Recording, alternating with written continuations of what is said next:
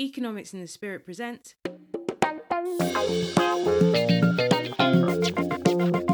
How to be a success. Ordinary men living extraordinary lives. The podcast that explores the messy nuts and bolts behind people's success. Now here's your host, S.B. Cole, author of The Good Man, Exploring Economics and the Spirit. Okay, so we're going to move on to the Mountaintop section. How did you get into Prayer Storm? Now, I didn't want to be in ministry. I didn't have any desire to preach. I hated public speaking. In fact, I remember receiving a prophetic word at a meeting when I was a lot younger, and the guy said, "You're going to be a preacher." And internally, I was so disappointed. I was like, God, why would you do this to me? So there was everything in me just resisted anything to do with ministry. So the fact that I'm doing it right now is actually a testament of the work of God in me. I had an encounter with God some time ago where it's like I had a personality transplant is the best way to describe it. It was like God just sucked out this shy whatever person I was that didn't want to do any kind of public speaking and it was like he just replaced that with like fire. And I felt like one moment I couldn't speak in front of 5 people. Next moment I'm ready to speak in front of 1 million people. It was like this boldness was just something just happened. It was supernatural. But that's just one of other encounters I've had. Now, how Prayer Storm started was obviously moved to Manchester 2001, and I went to university, University of Salford. While I was there, I came across a ministry in America called The Ramp. And when I first came across The Ramp was probably 2004. And when I watched the videos from the gatherings, I remember just weeping and just crying out to God, saying, Lord, I want to see this in Manchester.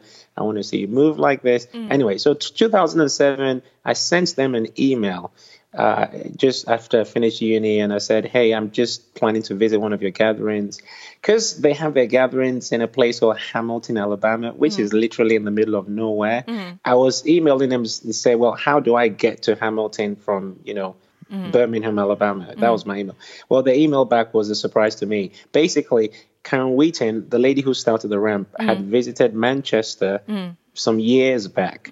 And she had an encounter in Manchester where she was out on the streets, with thousands of people, in terms of just people partying. Like she was coming from a crusade, and they were kind of like Manchester is known for its nightlife. It's just intense. I know well. So she's kind of talking to these drunk girls, and they heard her accent, and they're like, "What are you doing in Manchester?" She says, "I'm the singer." So they said to her, "Sing for us." So she starts singing to them a song about how Jesus loves them. And as she sings this song, it was like God just shows up, and the girls instantly sobered up and start weeping. They start encountering God there. So she said that experience marked her in Manchester, and she'd been thinking about Manchester. She went back to The Ramp, told them of her experience in Manchester, and they started to pray for Manchester. So fast forward 2007, I don't know of that experience. I just showed up from Manchester. And they're like, wow. But during the conference, just randomly, Karen Wheaton on the stage just says, oh, there are a few people who are here all the way from Manchester, all the way from the UK. This wasn't planned. It was a spontaneous thing. I didn't know she was going to do this. She said, oh, why don't you guys come up on stage? There's maybe about 1,200 kids as in teenagers at this conference. So she invited us on the platform. And then what I just shared with you about her experience in Manchester, she shared that to everyone at the gathering and said, hey, and guess what? We got an email a few weeks ago from this guy here, James, and guess where he's from? He's from Manchester, England. So they were all kind of like just blown away. Like, this is like a God thing, because they've been praying. Hamilton, you got to understand, it's in the bush. So it was like a big deal that we came all the way, not just to Birmingham, Alabama, but to Hamilton. She said to me, oh, why don't you greet the people? She gave me the microphone, and I'd been on this fast that Lou Engle, who leads a ministry in America called The Call, it's a prayer movement. I heard him call this fast, heard about him call this 40-day fast. It was my first fast. It was a Daniel fast I did. And while I was on this fast, the Lord was speaking to me, the scripture I quoted earlier on, Joel 2:28, I'll pour out my spirit on all flesh. So as she gave me the microphone to just greet the people, what came out of me was what was already in me, which was Joel 2:28. As I shared that scripture, something supernatural happened. I felt like a mantle fell from heaven. I felt it come on me. The moment it came on me, from speaking, I fell on the floor, literally on my knees, just groaning and weeping, crying out to God for revival in the UK. Oh my days. The whole meeting just exploded.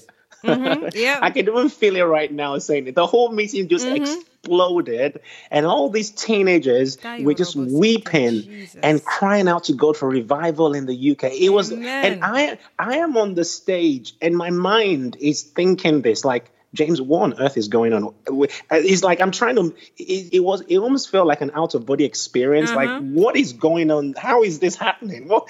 But it was so tangible, so powerful. This went on for about 30 minutes, like kids just crying out to God for revival. It was just such a life-changing moment. I knew that moment was going to change the rest of my life. Well, after that gathering, I went to The Call, which is a prayer gathering that Lou Engle had put on in a stadium in Nashville, Tennessee. 77,000 people, mostly young people, gathered to fast and pray for 12 hours. So I go back, and when I was there, I felt the Lord say to me, you mobilize like this for prayer in the UK. And it wasn't anything on my mind at the time. But I came back to the UK. I didn't have a job, obviously, just finished uni. All my friends were applying for jobs, and I just felt like I had a faith not to apply for any job. Not because I was lazy, but I just felt the faith to just see God that he was going to bring me the right job.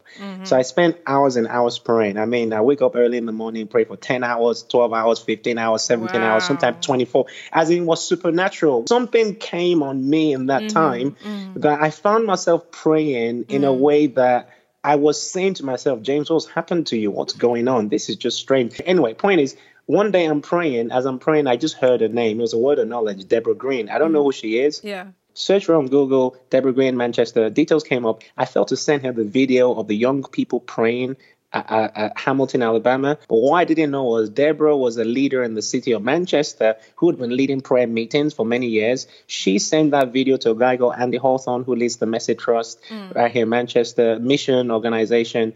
Andy Hawthorne saw the video, played it at one of the Message Trust prayer days, which has about 100 people, mostly their staff. When he played the video, the same thing that happened at the meeting in Hamilton happened in the meeting in Manchester. People start to weep and cry out to God for revival. Well, they're all thinking to themselves, who's this guy in Hamilton, Alabama, praying for the UK and, for Manchester? Well, as it happens, someone in the meeting knew me. This person had not seen for quite a few years.